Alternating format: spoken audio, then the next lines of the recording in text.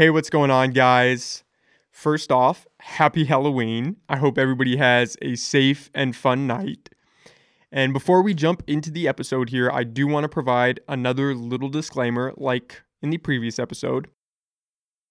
This current episode was recorded on October 2nd. I know I've been slacking a little bit for the month of October. Hopefully, we should be on track now. Life kind of got away from me for a little second, but I think we're sailing smoothly now, hopefully. That being said, if it sounds like the information is a little dated or more information has come out on a topic that we touched on in this episode,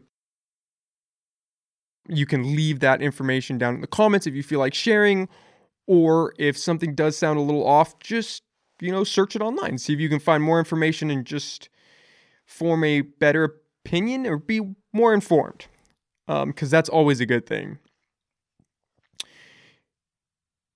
Today's guest is interesting. I had a great time talking with him. I think he's a really interesting guy.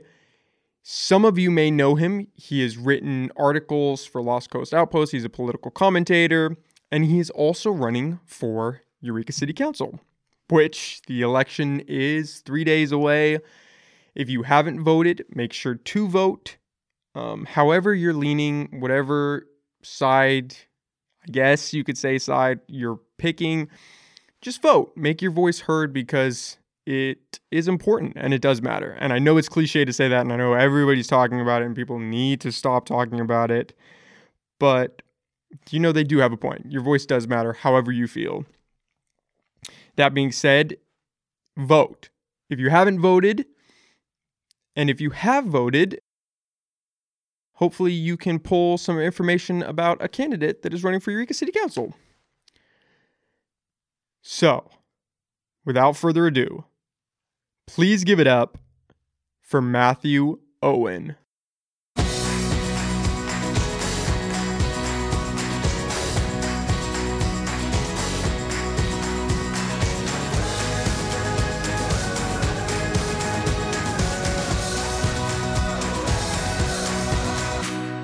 Yeah, I don't know. I think that, if you're a rational person, you would see what happened to the president and his wife and be like, okay, maybe we do need to start, waking up to this, taking a little bit more precautions. But I don't think the general public is feeling that way. I'm hearing a lot of sentiment that people are happy he got it.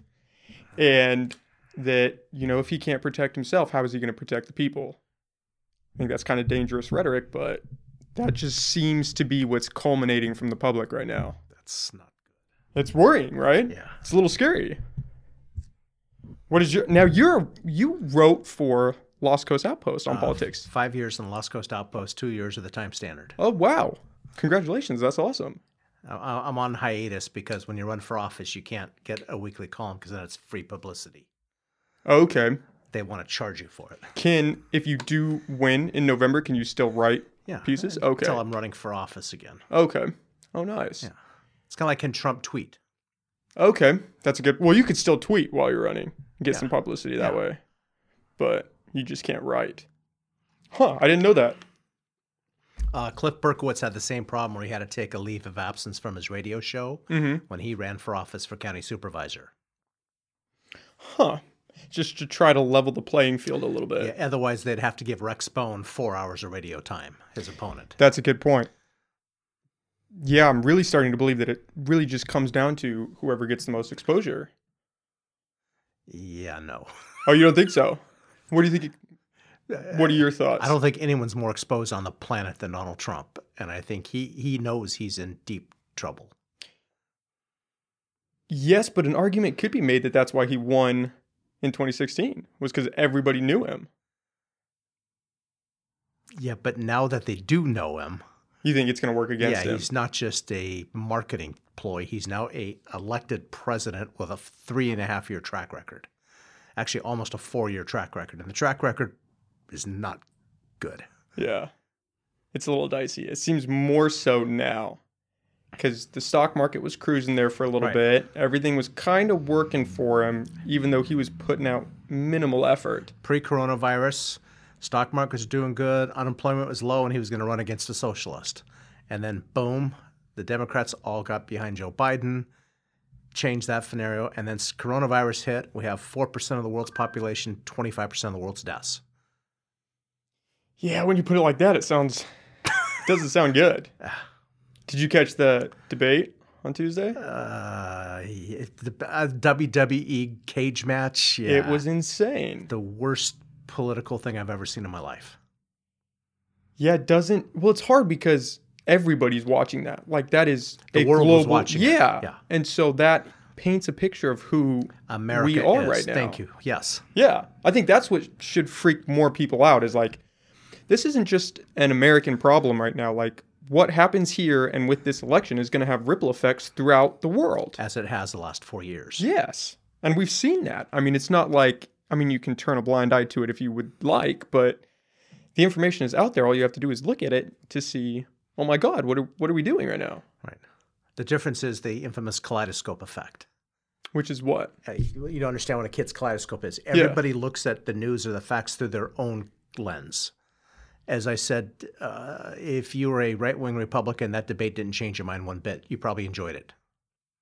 Do you think it changed your mind if you're a Democrat? I think it changed your mind if you're an independent or someone who wasn't quite sure who they're voting for. Even though that was 20% a month out in 2016, it's probably 5% a month out in 2020. Do you think that it helped Biden?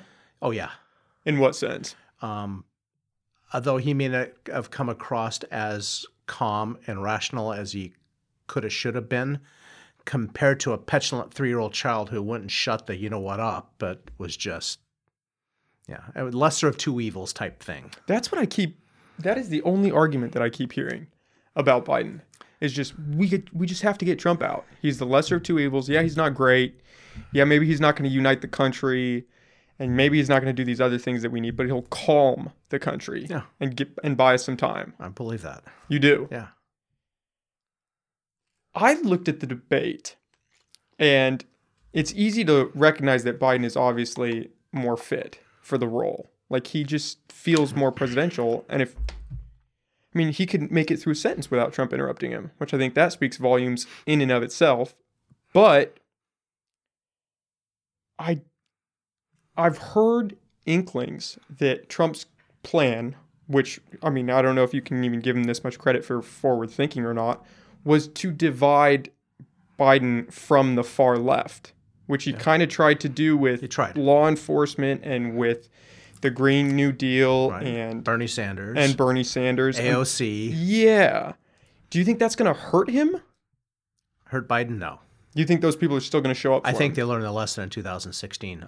Typically, the independent will get 1.5% of the vote. In 2016, in many of the swing states, they got 5%. And when Trump won Michigan by 0.002%, 10,000 votes out of 6 million. Wow. Because a lot of Bernie-crats just said, I don't like Trump, but I hate Hillary. I'm either not voting or I'm voting for Jill Stein or Gary Anderson. Not Gary Anderson. Who was the other? It's so bad I can't even remember his name. Gary. Oh, I know who you're talking about too. I can't. Gary Anderson was a previous independent candidate in the 80s, I believe. It was Gary somebody. Yeah, they voted for one of them. Huh. So, and they realized, thanks to them, elections have consequences. And Trump's in office, and Trump's looking for his 3rd Supreme Court justice. They're going to go after ACA next, the Adult Affordable Care Act, excuse me. And at that point, they're going to try to take away pre-existing conditions because insurance companies want to make more money. But now on top of 103 million to 133 million with pre-existing conditions, there's an additional 7 million Americans that contracted coronavirus, which is now going to be classified as a pre-existing condition. Oh, wow. And if they get rid of ACA and insurance companies can say, oh, you've had coronavirus. Sorry, we don't know what that's going to do to your body. We're not going to insure you. Do people know that he's trying to do that? No. Huh. That's one thing that Biden should have said. And the second thing he should have said when Trump says my rallies are fine, really tell that to Herman Cain. Mm-hmm. He's dead. He went to your rally in Tulsa. He died 2 weeks later. Is that the guy that was shot? He's the African-American gentleman who ran for president in 2016, the pizza guy from, I'm sorry, I don't know all the pizza chains, but I don't even remember the name of the pizza chain now. Made his millions off that, but he went to the Tulsa rally, Allegedly got the coronavirus there, died 2 weeks later. Wow. So yeah, I avoid indoor places. 6 feet apart, I feel a little more comfortable. But everywhere I go in public, I wear a mask just because I want to protect you and I want to protect myself. That's a dying way of thinking, I feel right now. It really seems like people, I don't know if, I think everyone's just tired of being locked down. Well, we're not locked down. That's true. As Not I now. said, certain countries had the military on the streets with guns. And if you were out, they stopped you and said, what are you doing? We didn't have that. I had this argument with some friends of mine. You can go in your car anywhere. You can go to the grocery store. You can go over to the hardware store. You can get on your bicycle. You can take your dog for a walk. You can go to the beach. You can even play basketball right now. So it's not locked down. I like to think it's more as we should probably continue to shelter in place as much as possible. Just avoid indoor stuff right now. Nobody likes this, myself included. But it's Biden tried to say the other night, we cannot get the economy going again until we get the virus under control, which is very accurate.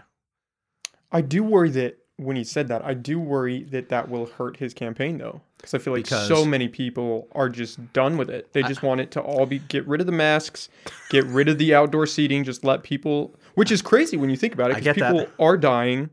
But, I mean, the mortality rate is, you can see it from either side, but we need someone to come out and just say, this is what it's got to be for a little bit. For the world. It's not us. It's the world. That's the other thing. Yeah, everybody's struggling with it. Everyone keeps thinking that problems. the China virus came to America to stop the Trump campaign. The China virus hit the world. We're one of many. Well, there's 200 plus countries that have the virus. So anyone who says that China tried to stop Trump, I'm rolling my eyes, going, really? Tell that to India, Mexico, Russia, Great Britain, France, Germany. I mean, we can go on and on and on. Name the country. Every country has it, and every country's going through what we are, with varying levels of success. Yeah.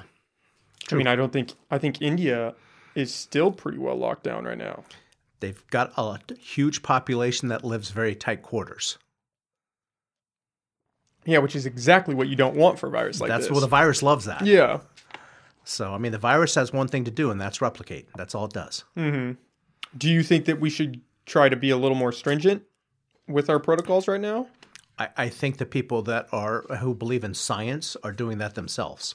Mm-hmm. I worry that some people get their news from a certain source that's not telling them the scientific social truth. Media. Well, allegedly, a third of the people get their news from Facebook, which is frightening. And then you have another 20% of the people out there who are glued into Fox News. And unless they're giving you accurate information, or in Facebook they're giving you just flat out propaganda or incomplete utter crap, I feel bad for these people. Do you feel like you're more prepared than most? Because I'm assuming you've had to do some digging for the articles that you've written and stuff. Yeah, yes and no. I read. I read LA Times, Washington Post. Excuse me a sec. Gotta love that. I thought there was a cat in here for a second. It was. That's what I was saying. Gotta call you back. New York Times, LA Times, Washington Post, Times Standard, Los Coast Outpost. That's my daily reading for probably a half hour every morning to just catch what's going on out there. Do you read any right-wing stuff? I read everything, actually. I read left-wing and right-wing stuff, yeah. So actually I'll read the Fox News feeds.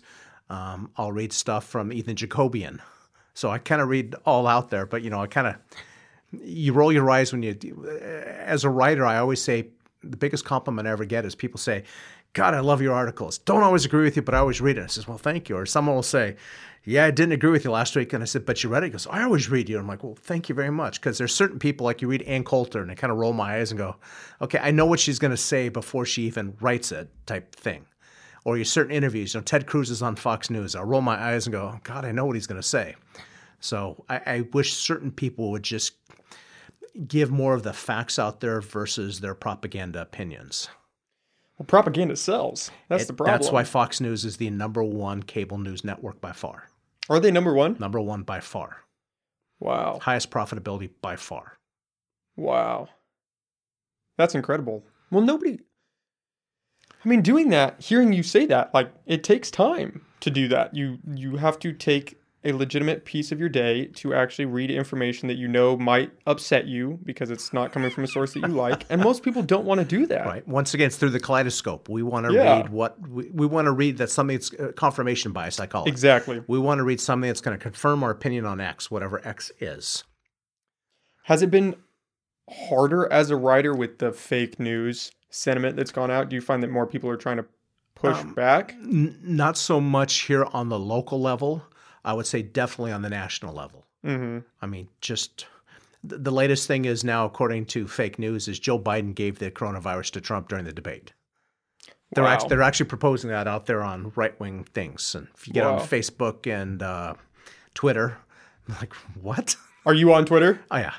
I can't do it. It's too much. It's just It's too much for information me. overload. Yeah, I mean, you could sit there literally 24 hours a day because there's just someone else's.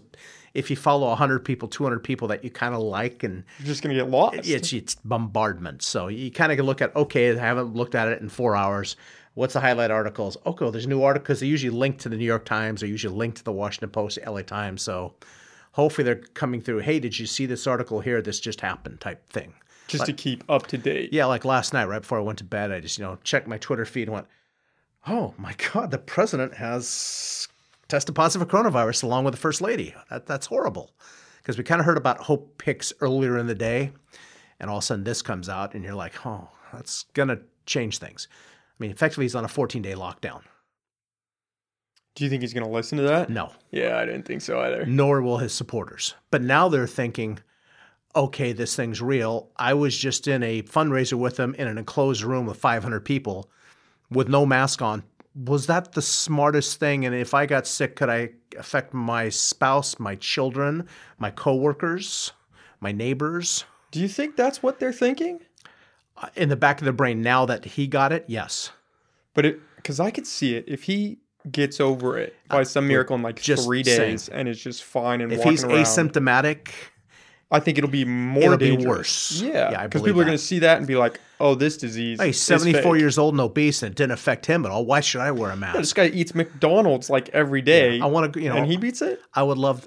I'm a football fan. There's nothing more I'd like to do is go get a beer and watch a football game, just surrounded by my friends. Love that. I mean, that's just my thing every year. Not this year.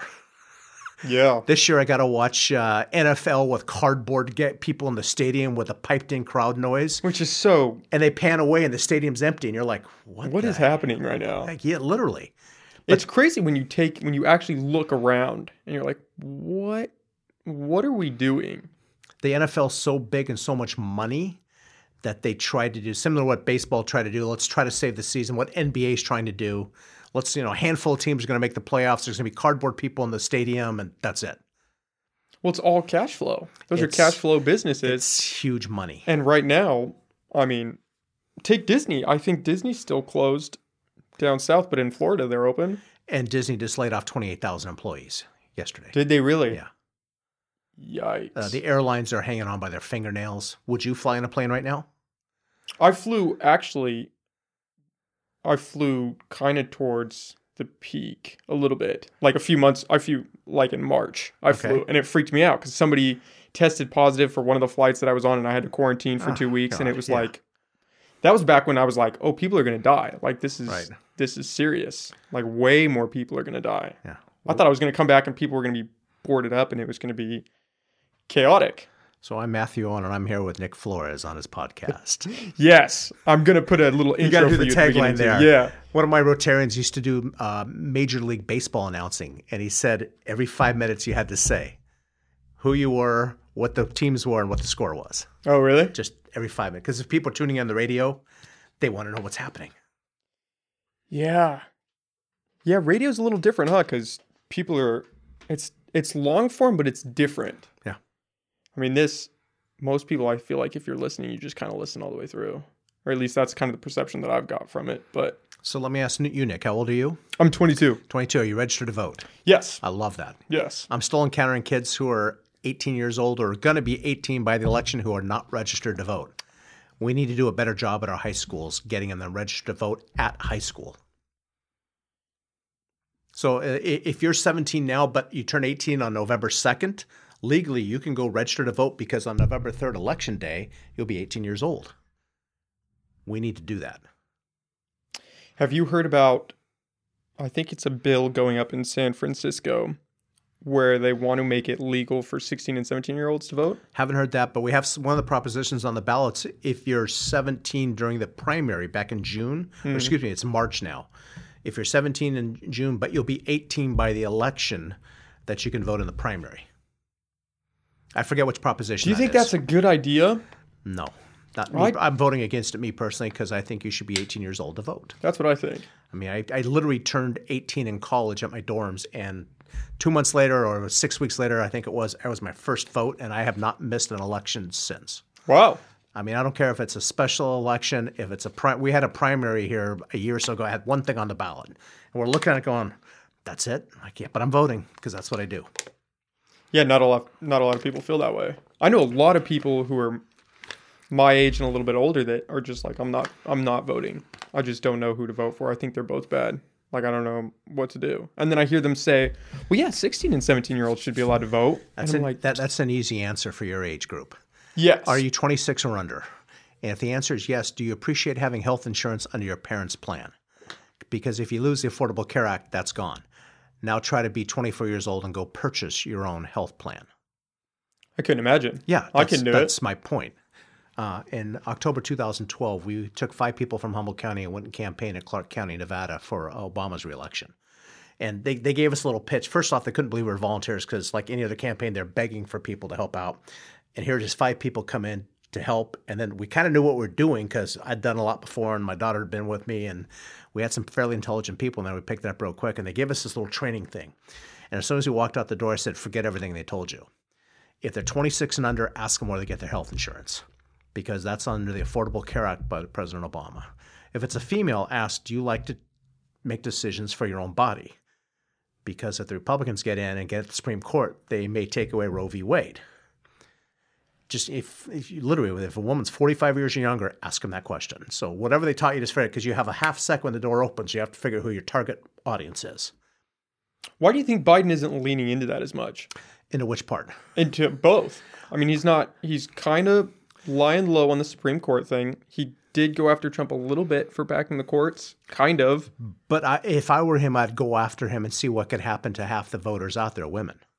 If I'm a woman right now and they're talking about Roe v. Wade, whether you're pro-choice or pro-life, to me, it's, do you want to make decisions for your own body? If you're a man, do you want to be able to get a tattoo if you want one, or do you want someone else telling you whether or not you can have a tattoo? Can you get a piercing, or does someone tell you what you can do with your body? It's a personal choice to me. It should be. That's the way I feel. Whether you're male or female, it's once you hit 18, it's your personal choice. You're an adult. You should be able to decide what you do with your body.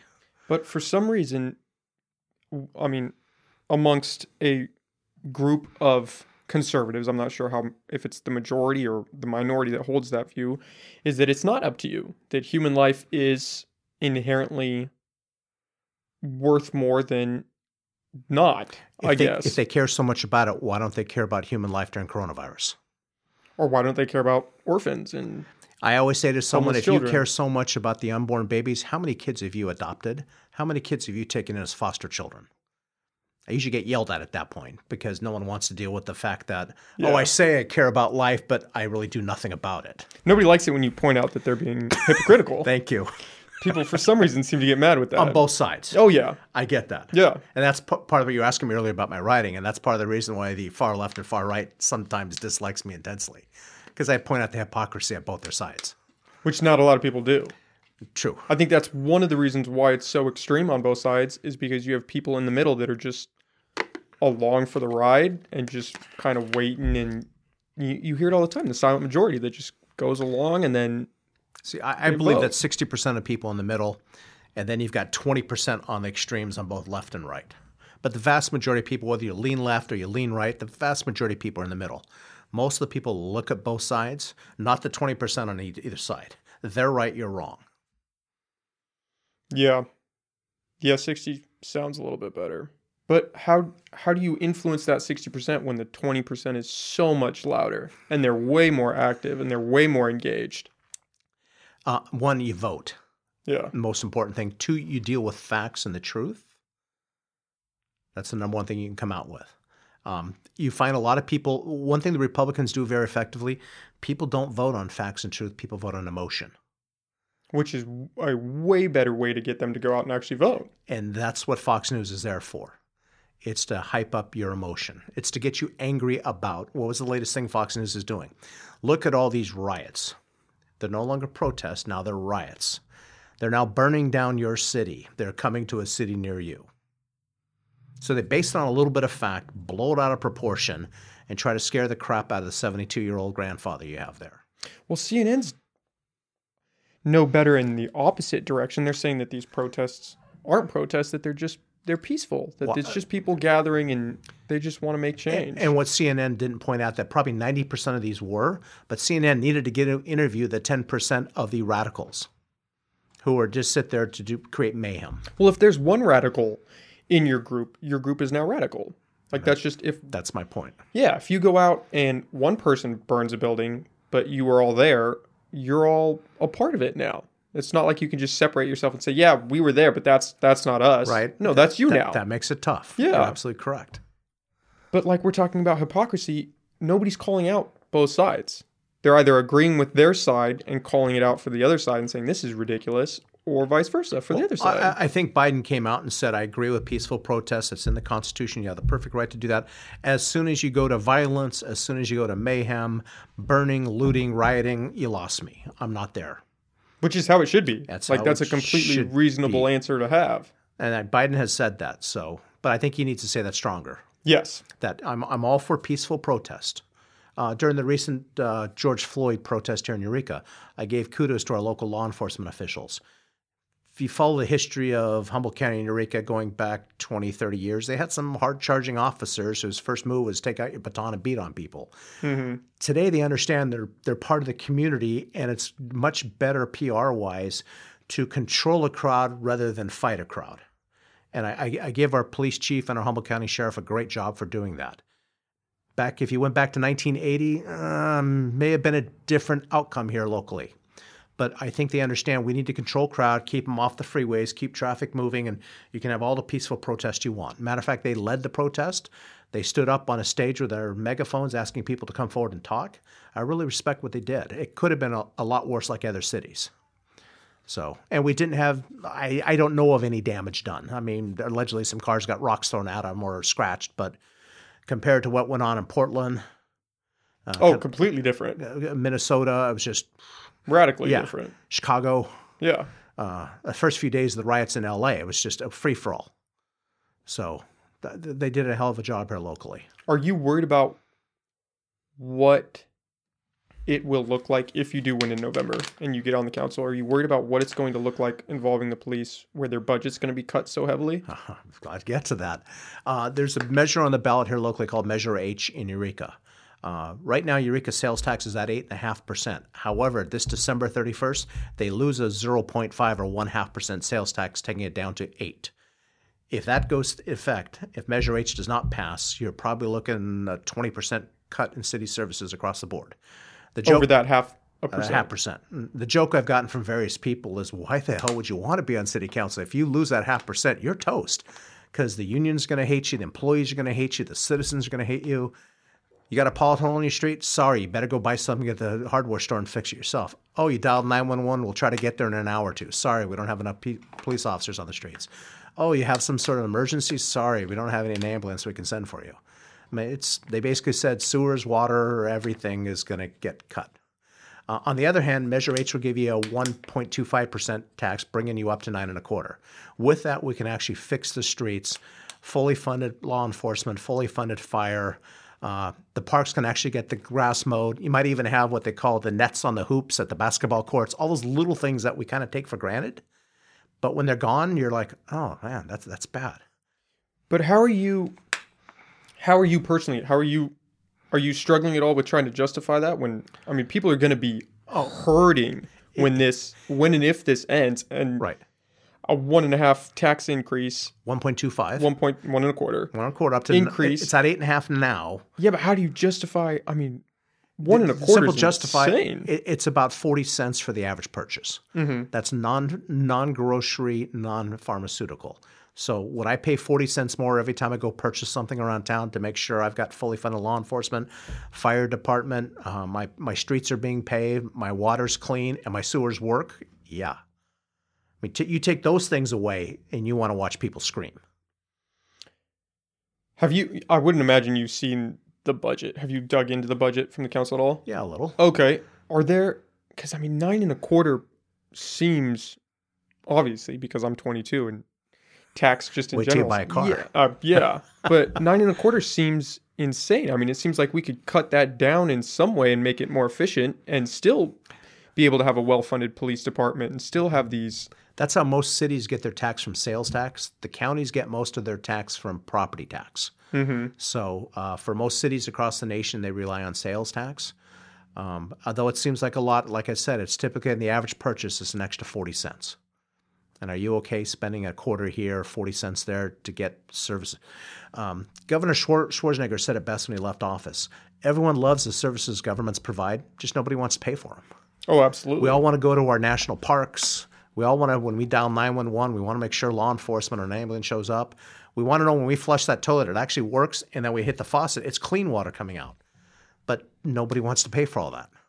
So it's always a problem. That's a good point. I mean, take Flint, Michigan. They still don't have clean water. Or take Food for People when they had the sewer backup. Yeah. I mean, can you imagine hitting a button and sewer comes up through your toilet? You'd have people, there would be rioting on the streets. So with that 1.25 increase up to 9.25, correct? The police is funded. That Fully 1 million funded. deficit is gone. Yes, fully funded police, fire, roads get paved. That's a big issue. Parks get their lawns mowed. You try to go to a park when the grass is, not ankle high, but is shin high, you're going to get a lot of people kind of going, the hell's going on? No, it's not good here. Yeah. So, yeah. Yeah, I mean, 40 cents sounds great. But I also recognize that there are people that are going to be hurting, Oh.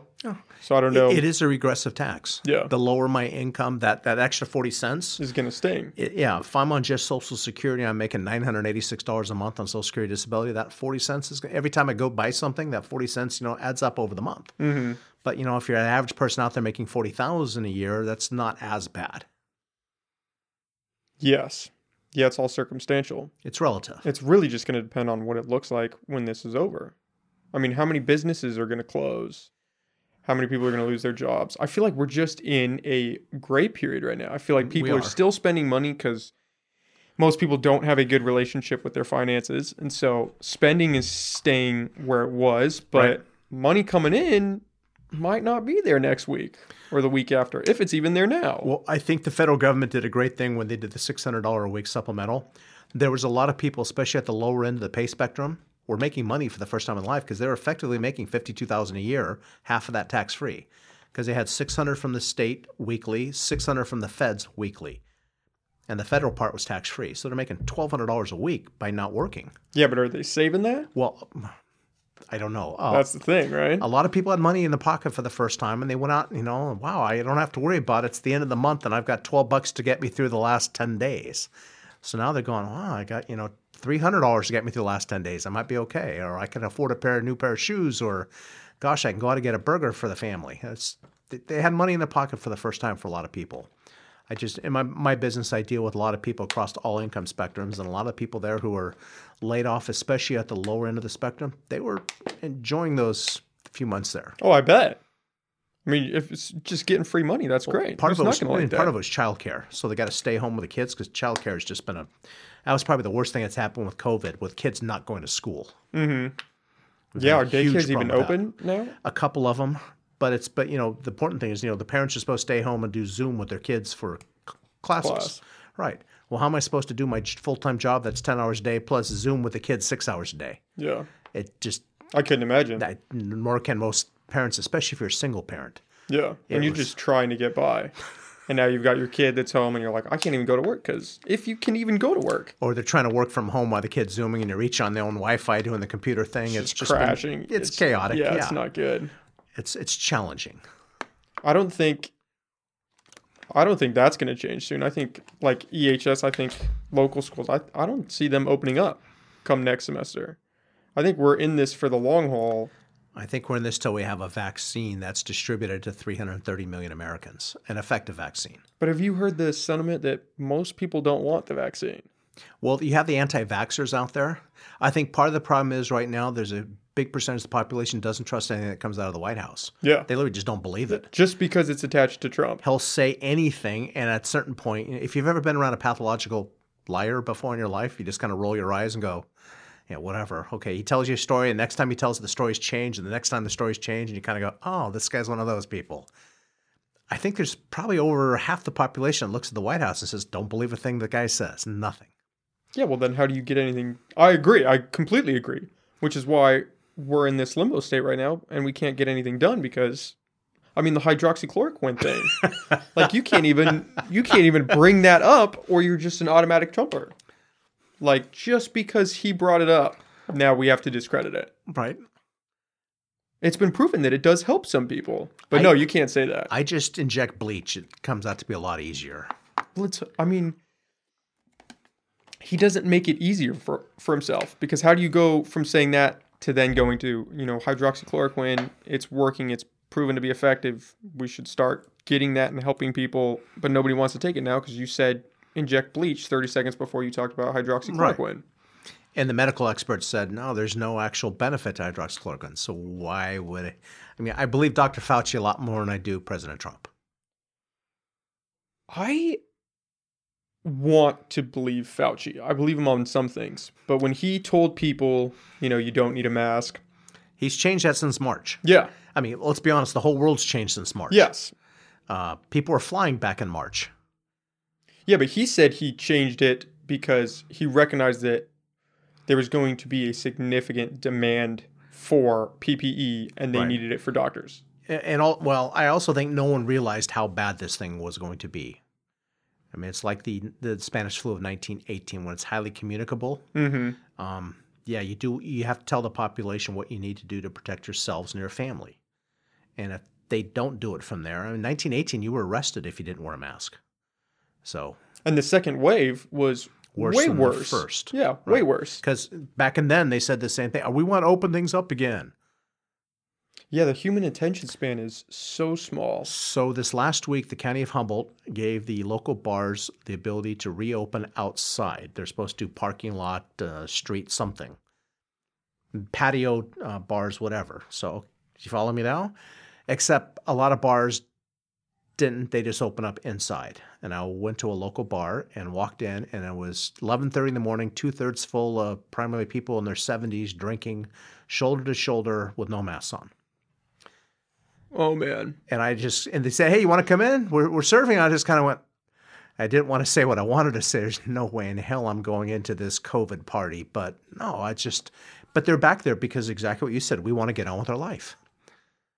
Let me ask you, if you're out at a cove and you saw a giant dorsal fin sticking out of the water 3 feet, would you go surfing or swimming there?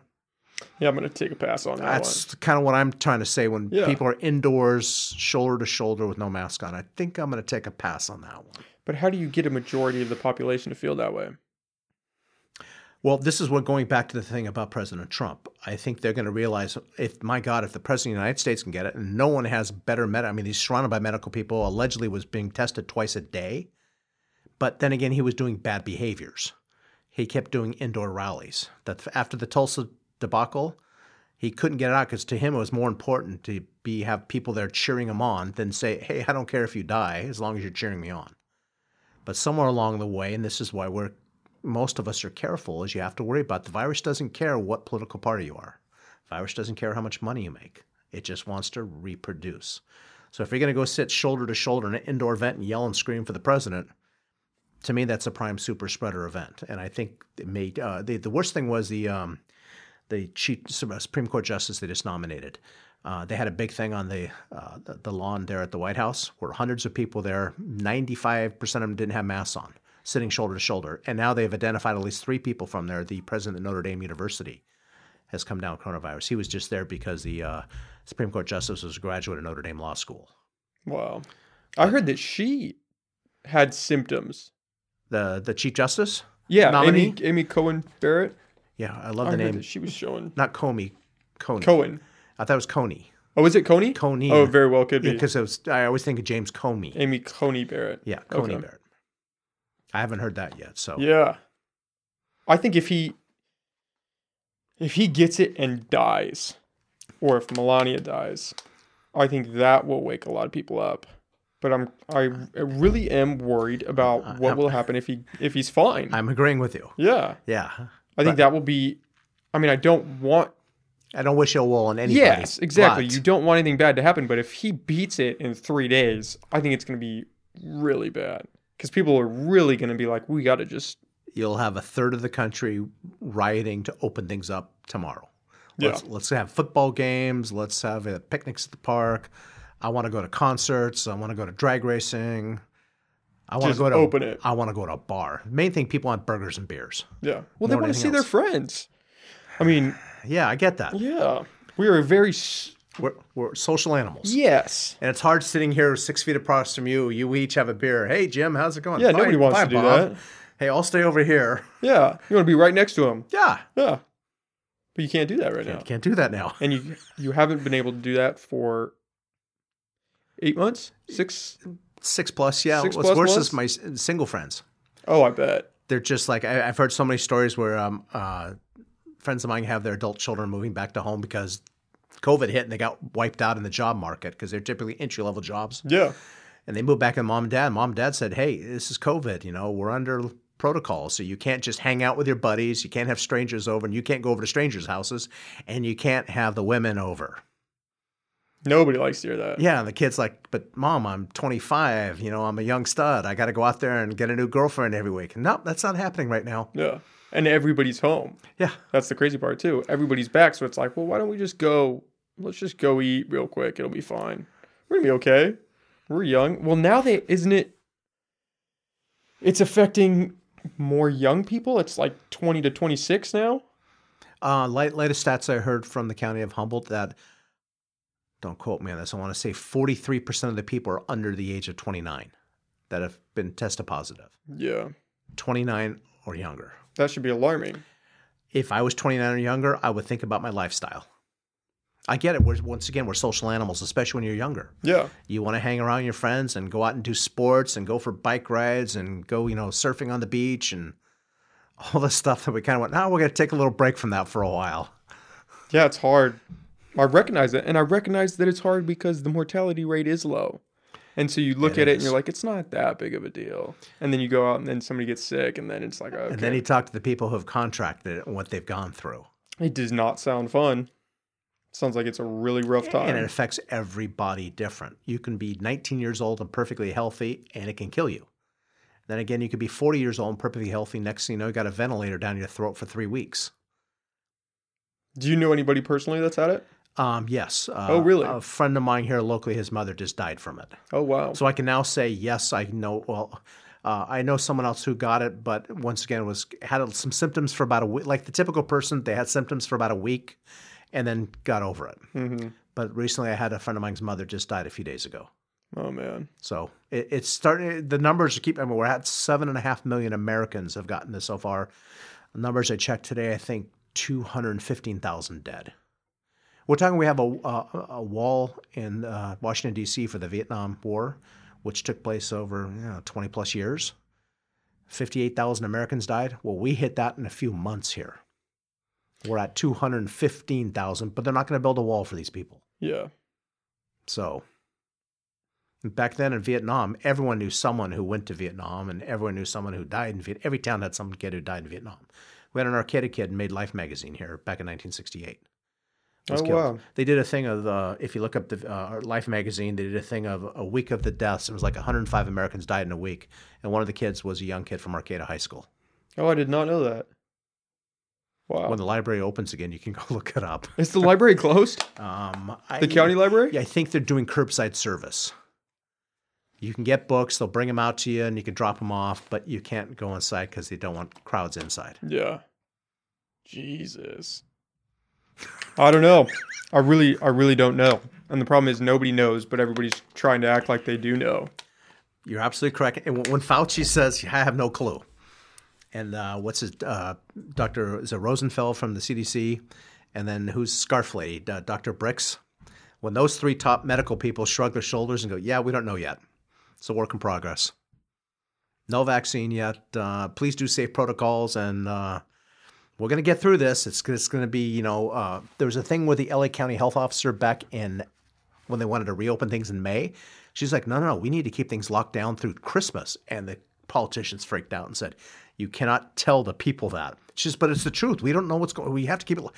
we're going to give them a month or two and then another month or two. And then, because if you told them we're going to lock things down for 7 months, people would have freaked out. Yeah. People are freaking out now. But they're saying that we might not ever return to normal, whatever normal was, but especially not before spring of 21, which nobody wants to hear that. I'm in the Rotary Club of Eureka, and we just had State Senator Mike McGuire as our speaker this last week. Oh, wow. He's saying from Sacramento, the internal economists are predicting California is going to be in a recession for 2 to 3 years. That means negative growth rate for 2 to 3 years with high unemployment. Like you're saying, it's not going to be a few months. He said 2 to 3 years. The travel industry is a huge percentage of airlines, cruise lines. Would you get on a bus now? I mean, all these things are they're gone. They've just been decimated. And hotels, they're down radically. On the average city, the hotel's down 2/3 from what it was a year ago. Yeah. And then you look at the restaurant and bars are 10% of our employees out there. Now, some restaurants, the weird thing is some restaurants have figured out how to do this, and they're actually making more money because they've hired less employees. They don't have to hire as many waiters and busboys and dishwashers because they're just doing to-go food. Cooks, put in a box. Yeah, that to makes go. sense. So it depends on who your restaurant is. If they had a clientele, they're doing okay. Yeah. But a lot of other restaurants who didn't have that big thing, or they couldn't transition to the takeout thing, or the other thing that helped them was when they allowed them to serve alcohol. That kept a lot of restaurants floating. Increased. Alcohol consumption increased even with the bars closed. It's booming. That's alcohol and cannabis. Oh, yeah. What is your take on the cannabis industry? Funny you mentioned that. Just this morning, I was over doing a tour of Papa and Barkley's down at the old Kmart on Broadway. My theory on that is whether or not you do cannabis, the people who are running a legal business, they're employing people, they're paying taxes, they're going through whatever permitting fees. I mean, up on a wall there, they had all the different permits they had to go through, city, county, state, just to open up what they're doing now. And most of all these, what we call the good players, are doing everything they can to be good citizens here in our town. So although some people out there still think it's a drug, well, yeah, but so is alcohol and so are cigarettes. And so is your phone. You really want to talk about drugs. So is your phone. That's true. Yeah. No. So Papa and Barkley here locally is employing 80 people. Oh, wow. W-2 wages, pay stubs, everything. So they're a good player, and there's many other people like that for them. So, yeah, I'm all in favor of it. Here's a little fact. Most of the commercial properties in downtown Old Town the last year and a half have been leased or purchased by the cannabis business. Most people don't know that because no one else has the capital. The old OH's townhouse is now a cannabis manufacturing place. Oh, really? The coffee shop across from Target, used to be a drive-through coffee shop there. Yeah. That's now cannabis manufacturing. Oh, wow. I didn't know that. But when you go through Old Town, downtown, there's businesses here, there, and everywhere that are all cannabis. Is there a lot of pushback from the city on that? No. Oh, that's great. Just the opposite, because these people are going into old, dilapidated buildings and fixing them up. Mm-hmm. They're doing everything to code. The city thinks it's great. Most other people, you can't go open up a dress shop or a shoe shop now and say, I don't know, here, I'm going to drop $5 million in on this thing. The money's not there, but with cannabis, the money's there with sales. Yeah. Well, it really makes sense for us because of where we are geographically. Like it's like timber. Yeah. I mean, we can provide this resource and people want to buy it. So why wouldn't you want to bolster the economy with allegedly, Humboldt County has trees, and allegedly Humboldt County has some cannabis farming. Yeah. Yeah. I heard you mention that, or in an article, rather, that the city owns most of these lots that are vacant. Vacant lots, yes, that's true. What do you have any ideas on what you want to do with that? Oh, yeah. Should you get elected? My goal is I'm out doing neighborhood canvassing, going door to door, talking to voters. And the number one pitch I say is the largest owner of vacant lots in the city of Eureka is the city of Eureka. Some of these are parking lots. Some are heavily utilized. Some are not. Some of them are just dirt. Across the street from Jack's, the foot of C Street, there's a big empty lot there. Well, for the last 15 years, the city's told us how they're going to develop that. Okay, so it's 15 years and it's still dirt. That's not bringing in a lot of jobs, not bringing in a lot of tax revenue, not bringing in a lot of housing. I think we could do better. So that's one prime example. There's other parking lots. Some are heavily utilized, like the parking lot behind Lost Coast Brewery. That thing's packed all the time. There's another one across the street from Lost Coast Brewery next to Redwood Capital Bank. That thing's packed all the time. We'll keep those as parking lots. That's the highest and best use is the parking lot. But there's a couple blocks down that don't have as many cars. Like they're at maybe 10, 20% utilization. Well, why not turn that into an apartment complex? You can lease it out to a real estate group for $1 a year, and they're going to put up apartments. So that's going to help out there. Are you looking into any affordable housing? City's already doing that right now. Oh, are they really? Yeah, just for the record here, and this is what the other thing I'm telling people going door to door. Danco's got the Veterans Project on 4th Street by a co-op. Yes. That's online now, and homeless veterans are moving in today as we speak. That is only for veterans, though, right? Veterans and homeless veterans, yes. So it's already being occupied now, and it's also not just, no, let me take that back. It's not just veterans. It's also for low-income housing.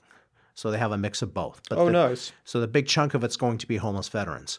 Danco right now, if you drive over the Smo Bridge, he's got an 80-unit building coming online for 80 families of low-income and homeless families. That's coming online in the next month or two. Let's see, what else do we got here? Danco's got a project on 7th and Myrtle. He's waiting to get his tax credits there to put in more low-income housing there. And then what else? Oh, and then recently, if you remember the old Budget Motel on 4th and M, kind of a nasty place. The city condemned it, evicted everyone out. Yeah. A real estate group bought it. Some friends of mine, actually, I worked with them in the past, and they kind of got stuck in the middle. They couldn't find the right bid, and they just let it sit fallow for about a year and a half. It had weeds, graffiti. It was constantly being broken into. So I sat down with one of the principals and one of the city department heads and said, let's get this thing fixed. Well, what do we got to do? And the city said, we really want a general contractor. And they said, we want to do the work ourselves. So I said, why don't we find a general contractor, give you the budget you want, get it fixed up. And now it's called the Humboldt Inn. And just, I want to say a week and a half ago, St. Joe's Health just leased it out for 49 homeless people. Oh, wow. So we've probably done more for homeless here in Eureka in like the past few months than the past few years. So we're making progress is what I'm trying to say. That's good. We need that. It's desperately need that. Do you see it making a dent? I know it's pretty short right now to start. Well, let's get the Humboldt Inn filled with 49 homeless men off the streets. You'll find when people have a place to go and a place to sleep and a bathroom to use, they're not going to use the street for a bathroom. Mm-hmm. It's going to make a difference. I know you're going to say it's just 49, but that is a difference. The Homeless Veterans Project on 4th Street is going to make a difference. The Danco Project out in Samoa with 80 families, that's going to make a difference. All these things start to add up, and that's the whole thing with housing. The joke here in town is if you put up an apartment complex, at the end of the week, it's going to be filled. Whether it's 4 units or 12 units, it'll be filled within a week. There's just a huge demand for housing. Are they testing for drugs before you get access? I don't think so, but don't. That's a county question. Okay. Yeah. I don't know. You almost have to ask that nowadays. I off the top of my head, I want to say no. Mm-hmm. I think with Housing First, they just put the people in housing and bring services there. Okay. The catch is you can't force someone to do something like that. Force them to stop using drugs? Right. I mean, heck, 10% of the people you know are alcoholics. Yeah. And you can't force them not to drink. Yeah, it's weird how we make that distinction on what we as a society view as okay and not okay in regards to drug use. Well, I think that the difference between the alcohols, are you drinking and driving, or are you the smart alcoholic that drinks at home? Yeah. Yeah, is it corrupting your life, or is it just how many people do you see in Lost Coast Outpost? He's had his 3rd, 4th, 5th drunk driving. You're like, oh my God. Yeah. He's a menace to society. Speaking of which, I also heard that you want to bring in license plate scanners? License plate readers. License plate readers. So talk to me a little bit about that. That's a simple thing. In talking to the police chief, said, what do you guys need? And here's a prime example. What they want to do is bring in license plate readers. It's simply a computer that snaps every license plate on the bridges going in the north and south entrances to our town.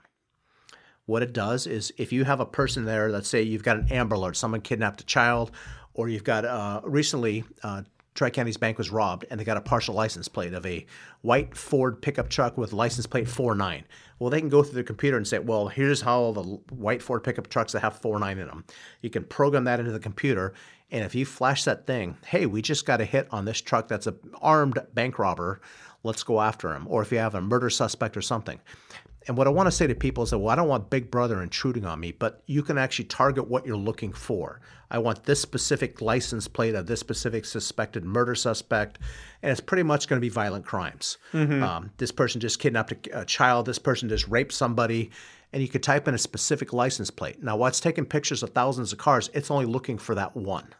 So if the people who are armed bank robbers went by a bridge and we snapped a photo of them, hey, this car just went by here. Let's let Arcata PD know they're going north, or Fortuna PD know they're going south. Have you gotten a lot of pushback from people for that? No, but the simple reason, and I'll bring it up again, your cell phone. Your cell phone knows more about you than your spouse does. Literally, it follows you around the world. It knows every phone call you make. It knows every email you do, and it scans every text you make and follows every website you go to. Mm-hmm. So if people say, I don't want Big Brother, invading my privacy, I always laugh at them and go, you got a cell phone? Yeah. So the Big Five are already doing that now. Yeah, but there is an argument to be made that the more you let in, the more it's just going to grow, right? So in letting in the police, I mean, that you sounds... mean technology? Technology, but systems like that. Because Las Vegas does facial recognition. You walk in a casino, pre-pandemic, they didn't want you to wear a mask because they wanted to know what your eye... They did a facial recognition of everyone. You go anywhere in England, there's cameras everywhere you go. Literally everywhere in public. Yeah, but does that justify it? Just because it's been done? They use it as a deterrent on crime. Mm-hmm. If you work in a bank, in a casino, in a retail place, you probably know you have cameras on you. So you probably don't do stupid stuff because in the back of your brain, I got a camera on me. Yeah. Now, I'm not saying we put cameras, we talked about this before. What happens if we put cameras up, where the streetlights are in Old Town and downtown? Would that affect your behavior there if you're a bad guy thinking about doing stupid stuff? Knowing you're on camera. Absolutely. Would that affect your behavior? Yeah. Okay, well, I would argue probably not. They're still going to do stupid stuff. Oh, you think? Yeah. Most people are going to go, hold it, there's a camera up there. I probably shouldn't, get in a fight with you or, break your windshield to go after your purse that I could see in the front seat. Mm-hmm. Most of us wouldn't, but there are going to be other people that just do that. Oh, so that's the other thing. To me, that's the second line. When you're talking about license plate readers, when you can specifically look for this license plate, they're not going to be going after random people. I don't care if you have a unpaid parking ticket. Nobody cares about that. Yeah, but where does it go from there? I think because it could become an unpaid ticket, or maybe it could be you didn't pay your child support this month. It could be, and because these systems are looking for specific license plates. They can track me down by my cell phone to figure out. I mean, if I'm going to do that, I'd rather track the person down by their cell phone because it can pinpoint your geolocation. Yeah. I mean, I agree with that idea. I think it would be beneficial for the police, but I'm also, because I'm 22 and I'm coming up in the technological era, I'm also very cognizant of decisions that we make now that roll back our privacy in life and online. I'm a huge anti-online guy now because of all that. But I think I worry about where that could go because in order for them to identify your license plate, they're taking pictures of every license plate. Yeah. So then theoretically they would know who is in the city, who is not in the city. And that scares me on some level, not because I'm some conspiracy theorist or I have something to hide, but once that information is developed that way and they have that power, there's no rolling back power like that. I mean, we've seen that with the Patriot Act, things that are put in place to monitor people rarely ever go away once they're there. But they already do that now with your cell phones. Yes, but should we reach a point where we say, okay, it's too much? There comes a point where privacy is more important than stopping a crime before it happens, after it happens. Privacy for everybody is more important than the one person who commits the crime. Right. We can't go precog, if you remember that Tom Cruise film. No, I never saw it. Was it good? It's okay. They're going to predict future crimes and stop them before they happen. Oh, like the Minority Report? Yeah. Okay. That one. We can't do that now. Yeah. Yeah. Not now. Not now. But who knows? Yeah. The question is, and I keep arguing with your cell phones, we already do this. Yes. Like I said, many of the places snap pictures everywhere you go. If you go into a bank, they snap your picture. You go into a casino, they snap your picture. You go to most retail places, they've got a camera on you. Is that an invasion of your privacy? It's a public place. I would argue no. Mm-hmm. But you're right. Could the police then ratchet down to say, hey, we're looking for everyone who's got a speeding ticket out there that didn't show up to court? I think that's where we need to have your elected people to oversee the police saying, here's where we're going to draw the line. Violent crime, this and above. Yeah. If you jaywalked, I don't care that we have to track you down and throw you in court. Mm-hmm. I don't think we're there yet on that. Yeah. I just worry about the slope that it could become, where it starts out with a really good idea of, hey, this would be super effective for our local police department. And then where does it go from that? What do you think Facebook does? Yes. They follow your. You're every making great place. arguments. And then not only that, the infamous cookies. When you go from Oh, website A to everything is website tracking B, you. they want to know where you're going. Yeah. But there is an argument to be made that do we want to give that power to the police and to the government more so than it, at least in my mind, at least with Facebook, the only justification I can kind of find is at least they're not afraid to tell the government no. Supposedly. Now, who knows what actually happens. But like with Apple, they wouldn't unlock that terrorist phone back in the day. Right. I think the FBI did crack it, if I'm not mistaken. But I think if people don't start standing up to the foundation of principles like that being set in place, then what are we going to look like in 20 years? Right. Where does that go? Just so you know, the Eureka Police Department currently has some of their vehicles equipped with license plate readers. Oh, they do? They do. Some. But it's on the vehicle. It's not on the vehicle bridge itself, right? Okay. The police chief is the one who told me he'd like to see them on the bridges coming in and out of our town. Just so if there's a guy out there who's got an all points bulletin, there's a murder suspect on the loose. You can get him. Yeah, and I'm hoping more cities do something like this. I think we should use technology to help our police and law enforcement work smarter, not harder. Mm-hmm. What do you think about reform for the police department? Well, currently we have a Citizens Oversight Committee. Oh, do we really? We do. Nobody knows about it. Is that just for Eureka? Eureka has, I don't know about the other cities, but I can tell you the city of Eureka has one. I think what they're trying to do is get more of a rounded perspective of the community on there. Instead of being, retired law enforcement and some business leaders on there, they want to have maybe a HSU student who's living in Eureka, and maybe someone who's from a left-leaning social group be on there, and maybe someone from one of the Hispanic groups on there that has a say. I think it's a great thing. Create a little more diversity. Diversity. And as a matter of fact, the number one thing when we talked about in some of our political forums was people would say we'd like to see more recruitment of people of color. Mm-hmm. I think your police department should reflect your society. Yeah. Yeah. If we have Hispanics here who don't speak English, we better have Hispanic police officers who speak Spanish. Yeah. Just makes sense, right? Because the older you're going to see, if you've got a white guy going in a Hispanic home that doesn't speak English, you're going to have an issue. Yeah.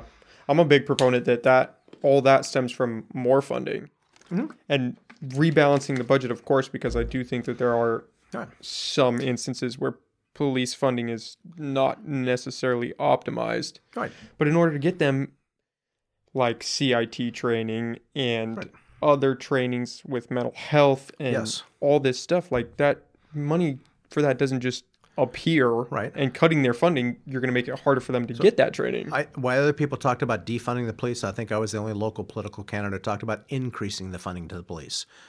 Exactly what you just said. And also, I'd like to see a lot more social workers out in the streets. It's across this country right now. Every police department, law enforcement, sheriffs is dealing with 20 to 25% of their calls are for people with mental health issues and homeless. They all say, we're police officers. We're supposed to go out and catch the bad guys. Yeah. These aren't bad people per se. These are people with mental health issues or drug and alcohol problems. That's not our job. Why don't we have someone who's more of a social worker there with us to deal with them? Because when you're a big cop with a badge and a gun, you don't want to take a mentally unbalanced person that day and scare them even more. Yeah. Why don't we have a social worker walk up and talk to them in a soft voice? Yeah, I've heard social work being thrown around a lot too. This is across the country. I mean, when you start reading other newspapers around the country, everybody's dealing with this. This isn't a Eureka problem. Yeah. It's like, for whatever reason, people think that Eureka is the only town that has homeless. And I always laugh and go, really? You don't travel much, do you? Because try Sacramento, San Francisco, San Diego, Los Angeles has got 30,000 homeless people living just 6 blocks from downtown LA. Well, California in general is it's 20% of the homeless population is in California. Wow. So, yeah, part of it too, and the worst thing we have here in Eureka is, and I say this to everyone going door to door because everyone complains about the homeless, so we're trying to tell them some of the good things that's happening, but we have our own natures working against us. We have woods all throughout Eureka. And where do the homeless want to go? They just want to be in the woods and be left alone. So when I'm comparing this to San Francisco, when you're in a big high-rise city with cement. Yeah. You can actually, because I've been out walking near Cooper's Gulch recently, and everyone just points there. There's a lot of homeless there. Yeah, I heard that 5-10 years ago. But we have woods. And the other thing we have is inclement weather. It's not 115 degrees here. and it's not 5 below zero. Yeah, you can survive on the street. You can survive in the streets. Is that a pretty big issue? It sounds like you've talked to a lot of people. Is that a pretty big issue among most people? Yeah, I mean, I feel like it's just that and drug use is like that's on yeah. I was going to everybody's say the radar. second thing is needles. Yeah. So, What is your opinion on the needle program? well, it's funny you mentioned that. I just met with the new executive director of Hatcher yesterday. Lazara? Yeah. Oh, she's fantastic, isn't she? Very nice. I had her on the podcast. Okay. I think she's got some really good ideas. Part of the issue, I think, first off, I'm in favor of harm reduction because it saves lives and it saves money. I was on a Zoom meeting with some medical professionals from St. Joe's Hospital, and they're saying, while we don't condone drug use, the reality is a large people go into the emergency room are drug use people who are having massive medical emergencies because they have infections from sharing needles. They come down with hepatitis C, they come down with AIDS, or they're just overdosing and dying. So while I'm not in favor of drug use at all, I am in favor of giving people clean needles. So if that's your thing, you're not going to get other people sick and end up in the emergency room because then you and I are going to end up paying the bill. Yeah. I think the new executive director of Hatcher's got some good ideas where they're trying to do one-to-one needle exchange. I think she's saying she's trying to be more proactive in the community, saying we'll go out there. If you call us with a problem, we'll go out there and pick up and clean up needles. Because that's the number one complaint you hear is, we found a bucket of needles down here they just did a cleanup a day or two ago where they said they found 5 buckets of needles. Oh, where at? I don't know where. It's probably somewhere down near Broadway. Wow. If I remember correctly. Yeah, it's bad. Yeah. Like hearing that, it's not. And the other thing she's saying is that we're offering drug rehab if that's what the person wants. Yes. Once again, you can't force someone into drug rehab, but they offer it to them, and I think that's important. Yeah. I can appreciate the sentiment because we should all be trying to help people. We should. And if it's proven, which that is proven for harm reduction, it's not necessarily proven for, stopping drug use, which right. I think a lot of people go into it thinking that. I know I did, was that this program was designed to, help pull these people out of it, which it's not. But it's designed to make it safer, which helps for them and other people. Yeah, which helps stop, like you said, the spread of Hep C and AIDS and all these other things and that infections. Come. Yeah, but the needles that community members are finding, like that's hard. It's an issue. That's a real. Would we like someone who's a drug addict to say, "Hey, pick your needle up and put it, even like a plastic bottle. Yeah, put it in there. Now put this inside your backpack and put 10 more needles inside there." Yeah. That would be great. Unfortunately, many of their brains aren't thinking that way. Yeah, they're not necessarily inclined to care about where the needle ends up. Right. For some. I did talk with Lazara and she said, they do get a lot of needles back. And she also mentioned that the county has a similar program, a needle exchange, which they do. They not call get SEP. SEP. Syringe exchange program. Okay. Plus the county set up basically needle boxes throughout the area. Those are the counties? Right, counties, yeah. Oh, okay. I thought those were Hatchers. Those are the counties. Counties. Okay. But they're not as scrutinized for the program, are they? Because you always hear Hatcher being brought up. I think it was some of the people in the past that worked there at Hatcher didn't realize it helps out to be a good neighbor. Mm-hmm. And maybe it's good to have political allies on the city council and the city staff members working with you versus pushing back on them and then creating enemies. I'd rather have allies than adversaries. It's a good approach, especially for politics. Regardless of what you are. So that's the kind of thing, and I think Larissa understands. It's better to have allies than adversaries. Absolutely. They just got in some hot water, didn't they? Yeah. Lost Coast Outpost did a report of an undercover EPD sting where people were selling drugs on site. Oh, it was on site? Yeah. Wow. Unfortunately, when you have a thing that's needle exchange, guess what it attracts? Yes. And she really does want to help and really does care. Right. And as we were talking about it, she said that a lot of the people that work there, have used drugs or may use drugs. She doesn't discriminate. Or maybe still do. Yes.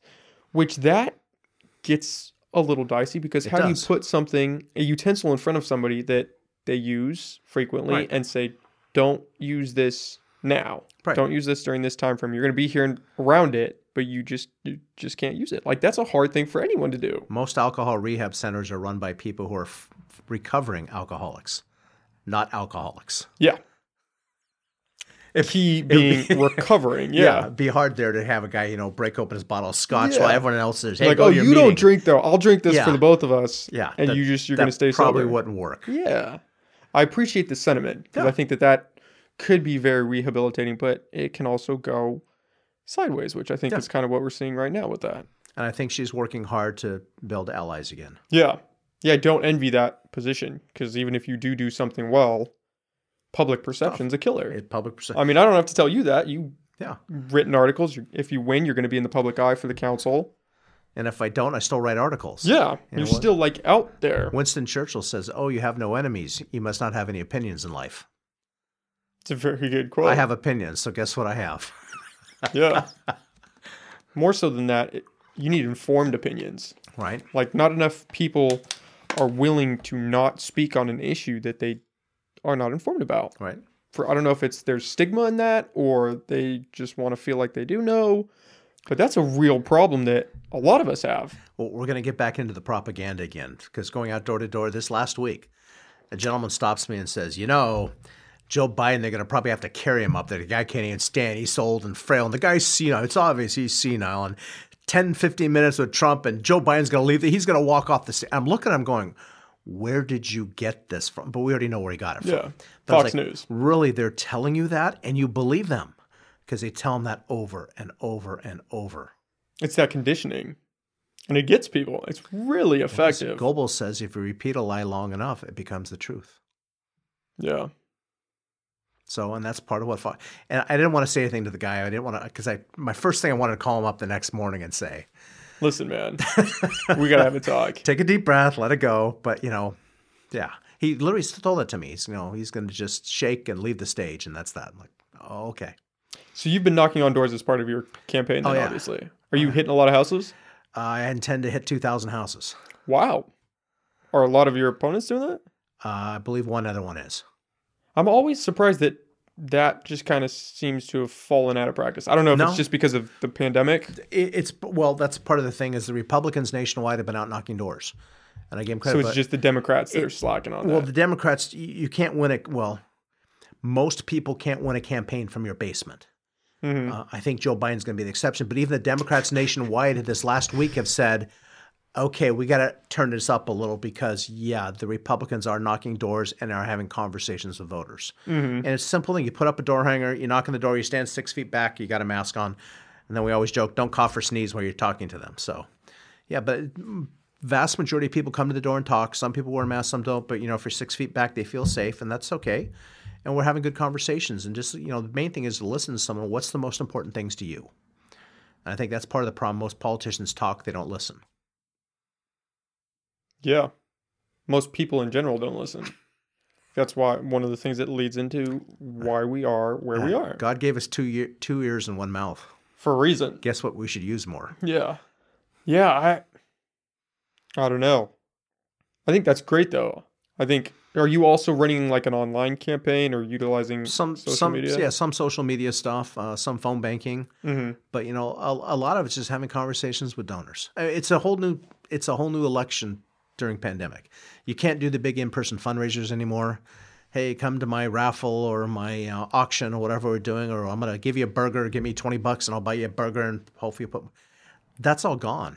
I mean, we're not going to the Elks for this fundraiser and the Women's Club for this fundraiser and so is hosting 20 people at their house. That's gone. So it's a lot more out there just begging from your friends and seeing what you can get in. Yeah, you really have to adapt for this election. It's, if nothing else. Yeah, the major candidates on the presidential and Senate could still get huge money online. But locally, it's a different ballgame. Yeah. And luckily, Eureka's not outrageously large. Like, it's in wards now. Oh, yeah. Yeah, that's what I mean. Like, you're only focused on your Ward 4, right? Ward 4. You don't have to do 15,000 registered voters. Yeah. Now you're doing 3,000 registered voters. Out of that, you expect maybe 2/3 or 70% to vote. And then from there, it's what we call cutting data. You're looking at the numbers saying, well, who's going to actually vote? You'd be amazed how many people don't vote. It's scary.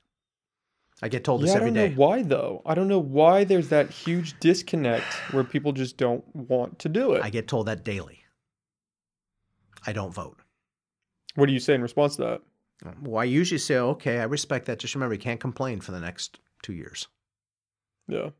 And voting does have consequences. I think we're seeing that now. And especially if Trump gets that Supreme Court pick, we're really gonna be feeling that. Voting has consequences. Yeah.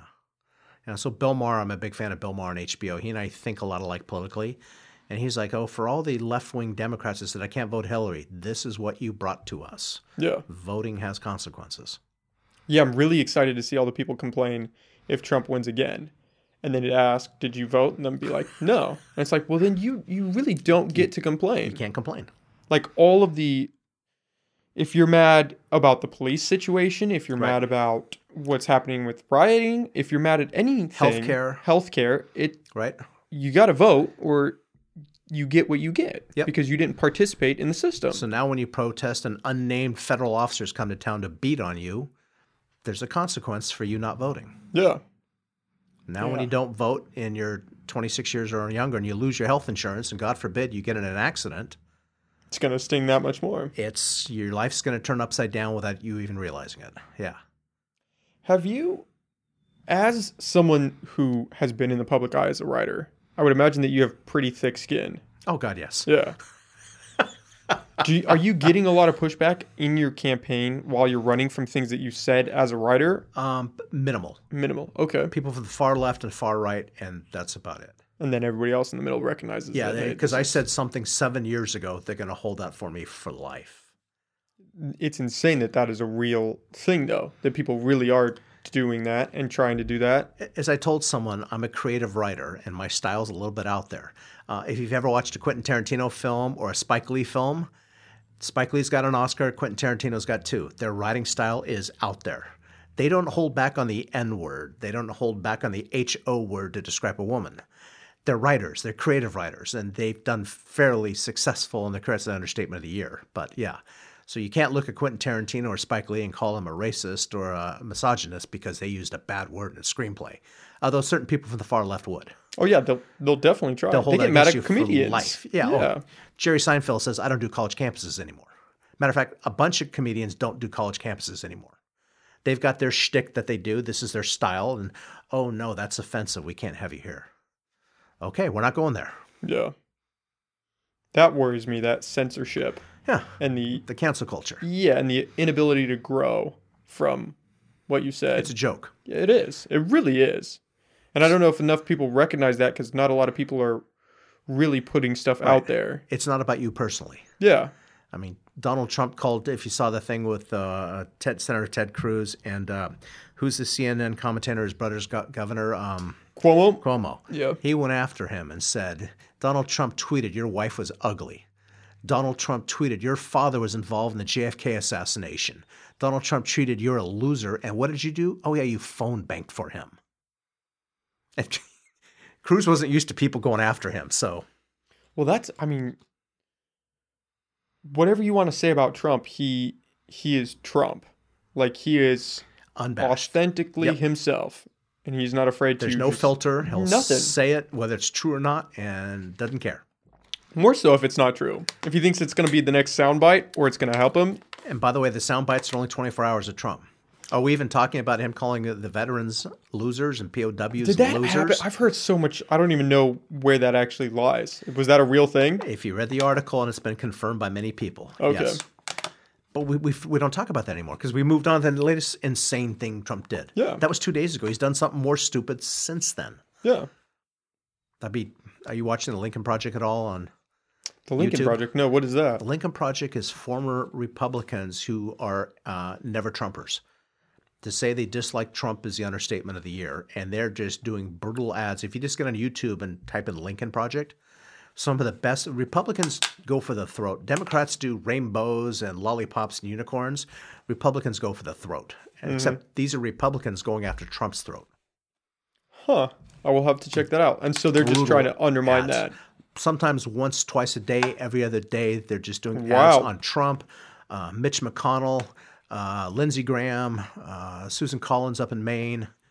They're brutal ads. Are these pretty prominent Republicans that are making these? Former people who did presidential campaigns for numerous presidential campaigns, sometimes 30, 40 years of Republican politics. Wow. And just because they recognize the direction that Trump could lead us. Trump is a cancer for Republicans. That's all. There is no more Republican Party. It's now the party of Trump. Well, I don't even think there's a Democratic Party. I'd like to think there's a Democratic Party and a far left party. There's definitely two different parties in the Democratic section. But there's no Republican Party anymore. It's now the party of Trump. Yeah, but they know how to show up and vote, which is the problem. One of the most effective ads I've ever seen was a bunch of senior citizens talk about, yeah, go play ball and go have a beer. Go hang out with your friend. We vote. Jesus. I mean, it's all these people who are 70 plus years old looking at the camera say, we vote every single election. We never miss a vote. Jesus. And it was one of the most effective campaign ads I've ever seen. So it's kind of like, I don't want to hear your excuse. Can I vote from the couch? Can I vote on my Xbox? Oh, I have to stand in line. No, it's too much time. You can vote by absentee ballot. Starting November 6th, you can go to the elections office and vote there. Say you're about to leave on a trip. You're going to go to France for 2 months. No, October 6th, you can go to the elections office, show them your ID, and you can vote right there. Do you think that voting by mail is going to help the Democrats? Well, that's the funny thing is voting by mail used to be a Republican thing. Did it really? They're the ones who perfected it. The older Republicans perfected it. Just because they were all at home. They were seniors. They may not have wanted to go stand in line. They may not have been up at 7 in the morning. Whatever the reason was, didn't matter. They'd tell them vote for home, and then they'd call them, phone bank them, make sure they sent in the ballot early. Well, Democrats over the time picked up on this game and started doing it also, where now you could do ballot harvesting. That's a nice way of saying when going door to door, you could say, hey, do you have your ballot here? Yeah. Have you filled it out yet? Do you have a minute? Let's get this done and I'll hand carry it in for you. You can go on this website and verify that, yes, you voted. Oh, wow. It's called ballot. It's legal and it's called ballot harvesting. Now, Trump will be tweeting it's bad, but I guarantee the Republicans are doing the same thing. Huh. Both sides do it. So now, literally, especially during COVID, we're going to be doing ballot harvesting. Mm-hmm. Are you going to be doing that? Oh, hell yes. Yeah. Wow. If they think the person's for you, yes. If they think the person's for someone else, no. But keep in mind, with 5 people running in my 4th ward, if I only have 2/3 of the people dislike me, I'm in the money. Yeah. I'm going to be. The joke is, you can win with 21%. Yeah, every vote's going to count. Every vote's going to count. And if you get 33%, you're going to be in the top 1 or 2 there. Mm-hmm. I'm not so sure about the perception that it's because everyone that I've talked to says, oh, voting by mail is going to help Democrats. It's going to help Biden. It's going to put him in place as the president. If they vote, yes. But I don't see them voting. I think you can literally have the ballot at home with them and all they have to do is mail it. And I still think that most people aren't going to mail it. I can tell you from experience, if someone's knocked on doors for 16 years, it's November, whatever, the day before the election, you're going door to door. Hey, you're an absentee ballot because we do something to verify whether or not you have voted. Have you voted yet? And they go, well, no, I got my ballot right here. I'm like, why did you sign up for? Oh, I carried it into the precinct. Well, now that becomes a provisional vote because it wasn't going through the mail. So it becomes a provisional vote. They'll take it. And you have to sign for it, but it doesn't get counted for up to 30 days. Jesus. Had you mailed it in a week ahead of time, it would have been counted that night. And I can't tell you how many people have their ballots sitting on their counter the day before the election. Oh, no, we're going to walk it in. Okay, why sign up for That's got to be so frustrating. Sign up to be a poll voter where you walk into the polls. That's fine. I mean, either way is fine. We don't have polls open here currently, though. We're going to November 6th. You can vote at the county elections office, and they're going to set up certain places where you can vote beforehand also for early voting. Oh, okay. But it's only going to be a few select places throughout the county. You got to wear a mask 6 feet apart. And according to Kelly Sanders, one of our speakers at Rotary Club a couple weeks ago, if you do that, the first thing they do is they have to go on a computer and verify whether or not you sent your ballot in. Because like Trump says, vote twice, you can't do that. So they have to go in and invalidate if they mailed it, because they have a little barcode they do to check to say this is specifically you. So if you've mailed it in, they invalidate that vote. And if you haven't mailed it in yet, they go and validate it anyway. So now I can vote in person. So they're really, really going to ride that hard to check that voter fraud. The chances of voter fraud are like less than 0.1%. That's what everybody keeps saying. It's insanely low. Minimal. So now is it possible to ballot harvest? Yes, and that's legal. Is it possible to get a ballot from someone who's moved because they were legally registered to vote here, but then they moved the next day, but they voted before they moved? Perfectly legal. I know now the argument's going to be, well, I know parents that, vote for their children. Yep. And I know children that vote for their elderly parents. It's legal. Mom, dad, sign here. Kids, sign here. Yeah. It's just a game. But both sides do this. Oh, yeah. This is not Democrat or Republican. Both sides are doing this. You identify your voters and then try to get the vote out. Yeah, it just seems like we got to, I don't know, reinvent the system of voting somehow and really get people out there and willing to vote because they recognize how important it is. I have a simple thing to do. If you don't vote, you get taxed an extra $100. That would get a lot of people out. That really would get a lot of people out. Think about that. Well, I vote, so what do I care? I'm not going to have this tax. And like, oh, yeah, I was busy. I was playing Xbox, and then I got on Netflix, and then my girlfriend and I went and all of a sudden it's like 8:02, and I forgot. Well, you had a whole month of people calling you, ads morning, noon, and night. In Las Vegas in 2012, it was just nonstop political ads between Romney and Obama. I mean, literally, you could not turn on the TV. That's all you saw. They just bought up the airways because that was a battleground state. So people are just getting, oh my God, I'm so sick of this. Yeah. Well, vote. Then we don't call you anymore. People would say, would you people stop calling me? I will, sir, if you promise to do one thing. What's that? Vote. As soon as you vote mailed in, we'll stop calling you the next day. How's that? God, that would be so effective. Just say it's a $100 fine. Yeah. I'm sorry. The IRS went and checked with your local registrar in your county. If you didn't vote, so there's an extra $100 tax. I guarantee people would vote. Yeah, nobody's going to just willingly give up $100. It's a small fine, but just... Yeah, but it's $100. $100. Got to vote. Yeah. And if you didn't register to vote, make it a $200 fine. Are most people that don't vote, are they registered to vote? Or are they not registered to vote? Both. It's a little bit. I mean, okay. I could tell you going door to door, people just look at me and go, nah, I don't vote. Or they say, yeah, I'm registered, but, I haven't voted in a while. Okay. Now's your time to start again. You can't make someone do something that they should be to be a citizen. Yes. I had a good argument the other day that it was similar to that, but in reference to healthcare. It's like, yeah, we'll pay, the government will pay for healthcare, but you have to, be within 100 pounds of a healthy weight, right? You can't just be 600 pounds and then have heart disease and have diabetes and all these other things and then be like, well, right, government's going to pay for it. No, well, you got to lose quite a few pounds before you get there. They call those the super utilizers. I've heard someone speak on that before where I forget the number, like 20-something people in Humboldt County. Just 20 people in Humboldt County are like 10% of our medical budget. Damn. You're looking at that going, because one person went to the ER 65 times in a year. Wow. That's more than the average person's entire lifetime, maybe their entire family's lifetime. Wow. 65 times in a year going to the ER. Yeah, see, something just doesn't seem right with that. So they bring healthcare workers and social workers there to proactively try to talk to them about a different lifestyle. Mm-hmm. Which you're never going to get anywhere with that unless the person actually wants to change their lifestyle. It's made a difference. Oh, has it? They realize these handful of people are causing huge amounts of money. Mm-hmm. Huge. So. Yeah, I wonder how many people actually know that. I can't imagine it's a lot. I guarantee everyone at St. Joe's knows who they are. Oh, I bet. Yeah. I mean, it's the old saying. If you looked at their, thousands of people that go through there and how many people go multiple times and how many people go a whole lot of multiple times, and then what's that total bill for those 12 people or those 20 people? And what % are they actually paying? Out of pocket? Yeah. Yeah, the healthcare system as a whole is just a wild animal that somebody's going to have to tackle someday. It's going to break. Question is when. Right. All right, well, we just did an hour and a half. Do you have anything else about your campaign you want to add? I think we covered it. Do you have anywhere where people can find you, like a website? Or? Yeah, I'm on Facebook for Matthew Owen for City Council. And then also got the MatthewInTheMiddleOwen.com for my webpage. And then probably if you're a registered voter, odds are I'm going to be knocking on your door. All right. Well, they have that to look forward to now. All right. Well, thanks so much for coming on. I had a great time talking with you.